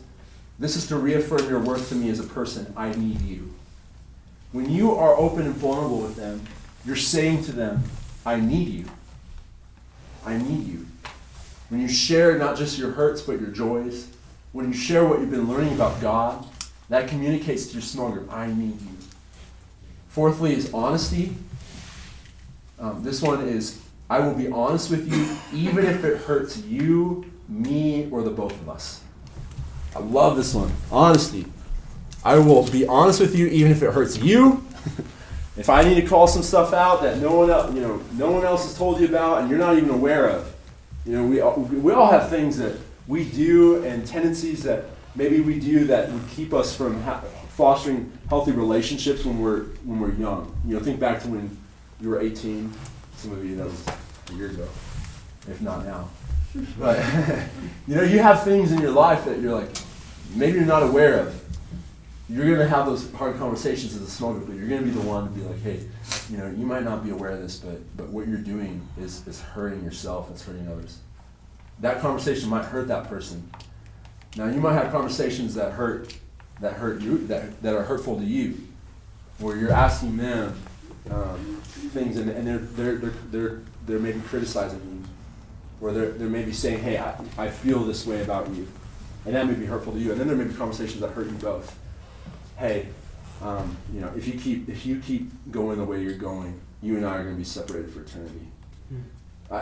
Those are the conversations. They're not going to be frequent, but they will be had, and they'll be pivotal. They'll be necessary. Honesty, sensitivity. Work to be sensitive to their needs. Be a listener and not an answer man or woman. So be a listener. Sensitivity. That's so important. You got to be able to listen. Let them, like when you're in a one-on-one and when you're in the weekly meeting, don't just have your next point on the top of your mind ready to go. Really listen to what people are saying. Really listen to the Holy Spirit in the meeting. Actively listen to the Holy Spirit in your meetings. Confidentiality. Maintain an atmosphere of trust for openness' sake. Confidentiality says anything shared in the small group meeting will not leave this room unless in extreme circumstances. That's really protecting them.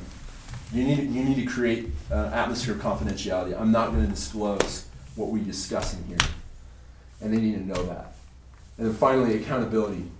I am accountable to become what God has called me to be, not only for my sake, but for yours. Accountability. I am accountable to become what God has called me to be, not just for my sake, but for yours. We are accountable to follow and obey Jesus. Not just for me, but for your sakes. Saying that. Okay, more practical. Your location for the meeting is going to be important. You want it to be somewhere private and personal, so your home is often the best. If you live in a house with 10 guys or 10 girls, sometimes that's not the best environment. You don't want your roommates walking in and out of the meeting all the time. So choose a location based on the direction of the meeting, but you want to create a safe place. You really do. So I would highly discourage against having a vulnerable, open talk in the basement of the LSC. It's just it's not realistic. People don't want to open up when other people are just walking. You know what I mean? It can happen, I guess, but what I'm saying is like make your house available, create a living room environment where they feel safe to open up to one another. Now you can do other small group meetings that involve not just sitting in a couch or a room in a circle, but involve you going and doing something, and we'll get to that in just a minute. But they should have some elements of predictability.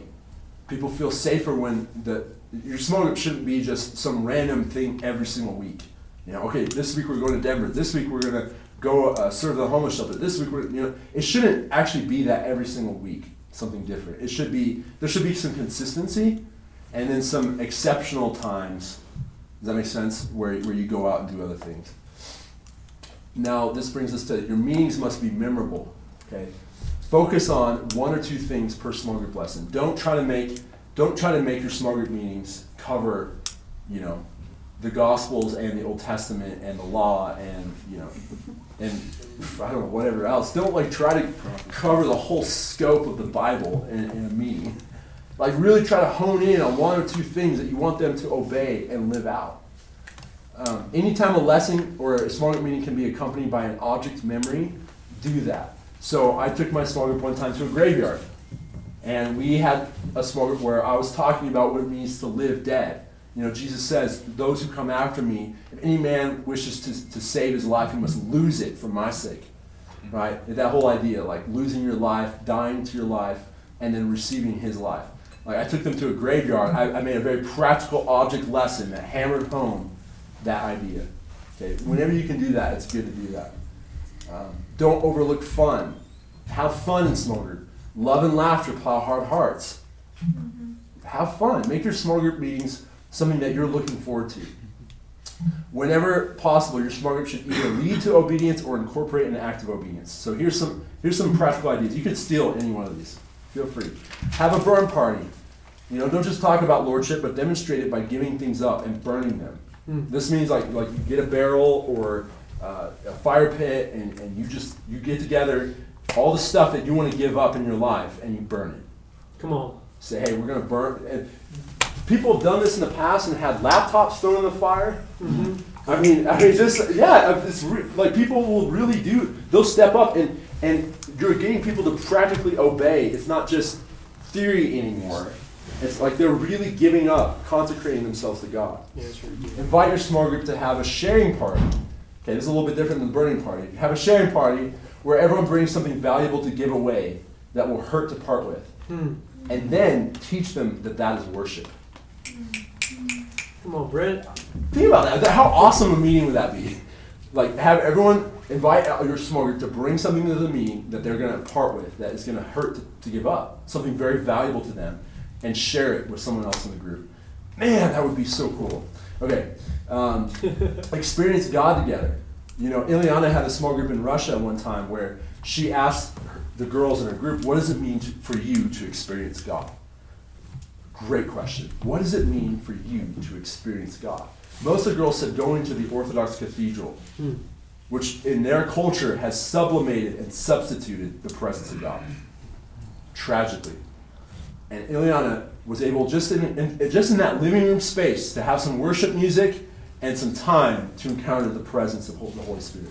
And those girls knew practically what it meant to experience God, that you could do it. You don't have to go to the church and do it.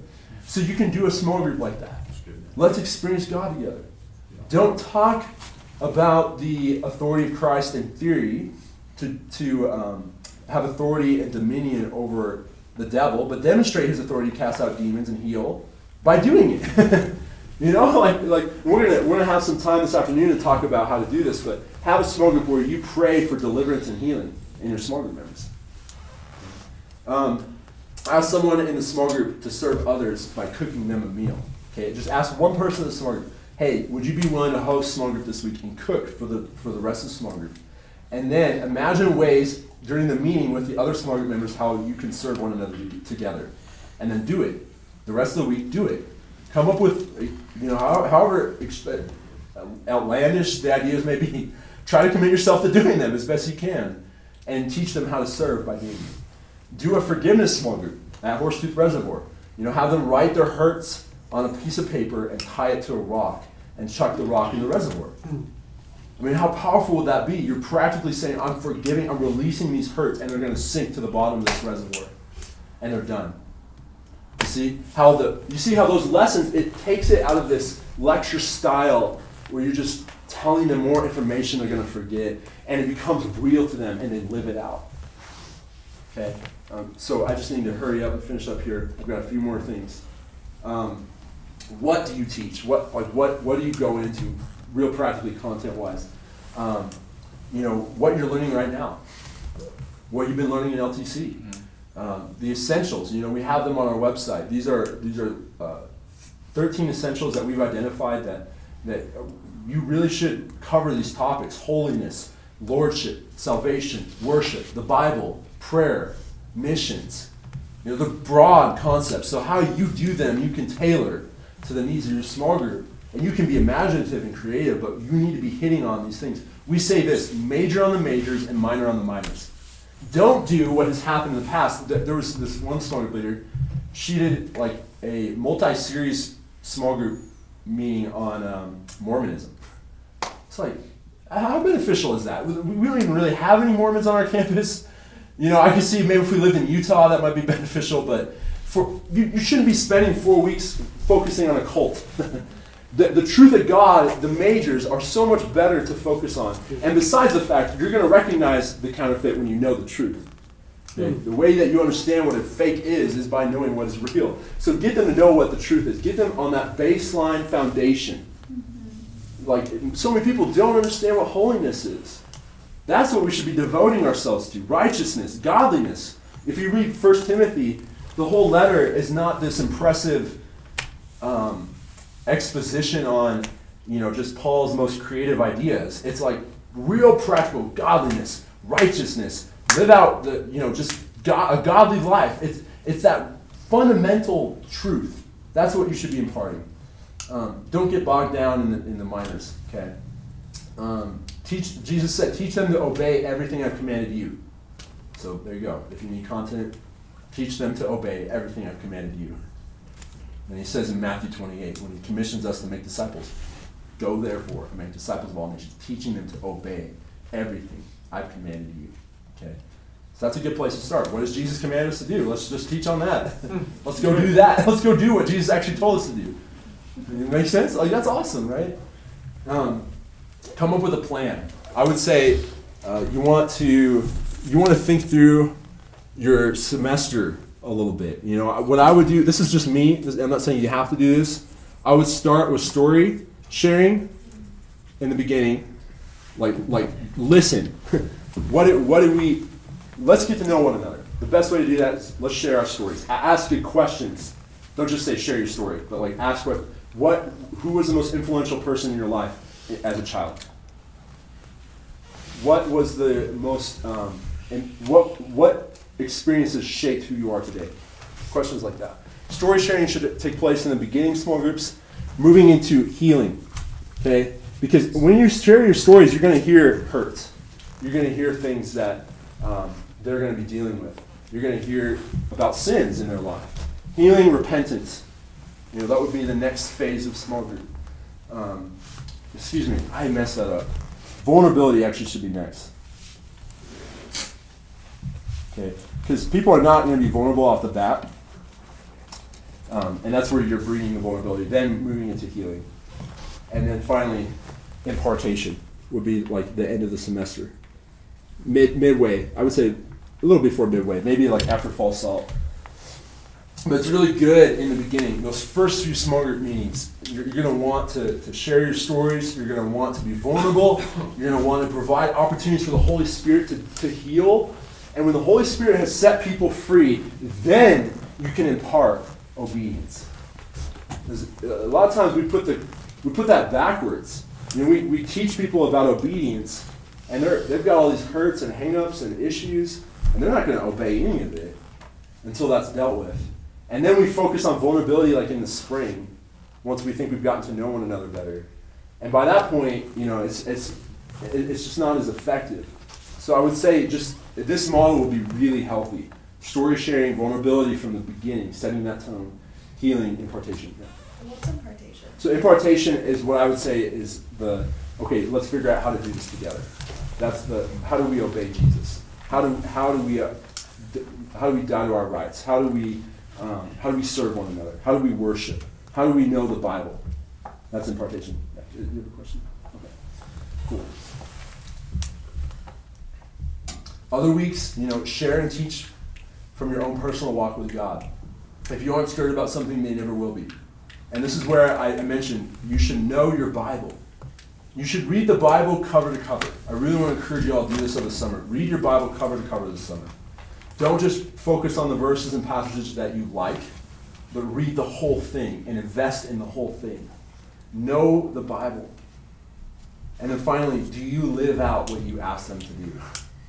Okay, don't ever ask your small group to do something you're not willing to do yourself. Okay? Be willing to do that with them, be willing to do that before them, if that needs to be the case. And then finally, challenge to obedience. Challenge to obedience. In The Great Divorce by C.S. Lewis, he relates the story about a man who came looking, basically in this story, you have a group of people who are in this version of hell, and then they go to heaven. It's just a fictional depiction of each one. They get to take this bus up to heaven and visit heaven. And when they visit heaven, there's all these different people that have been in hell that have all these different issues. And one man, he comes to heaven, and it says that he's looking for kindness, but God shows him love. And I think that's such a powerful insight. Like, people come looking for kindness, but God, he's looking to set them free. You see, he's not just looking to pat them on the head. God is wanting to actually deliver people. David Wilkerson, who started Teen Challenge and who led a revival amongst gang members in New York City, his mother was involved in the Teen Challenge. And Winky Pratt tells a story where he was witnessing with David Wilkerson's mom to gang members. And they had this heroin addict, and he was covered in tattoos, scary looking dude. And David Wilkerson's mom takes him by the jacket and is shaking him and saying, "What are you doing with your life? You're throwing it away!" And he said that illustration stuck out in his mind so powerfully of what God's love looks like. It's that little frail woman, I don't know how old she was, she's probably in her 70s or 80s, shaking a heroin addict, a big tough dude, saying, "What are you doing with your life? Stop it!" Like that, small group will look like that at times. Okay? Small group will look like that.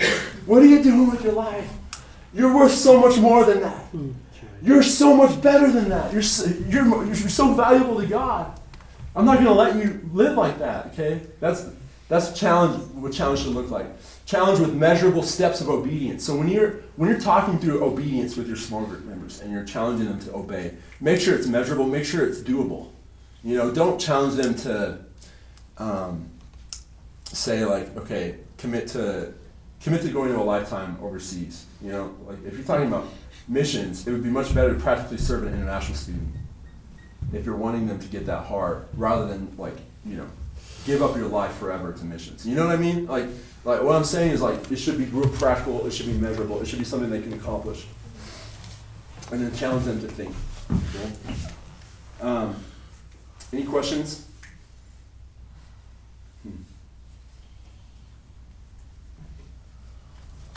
This is, remember, the Bible is not, it's not a book to be read, it's a book to be lived. Okay?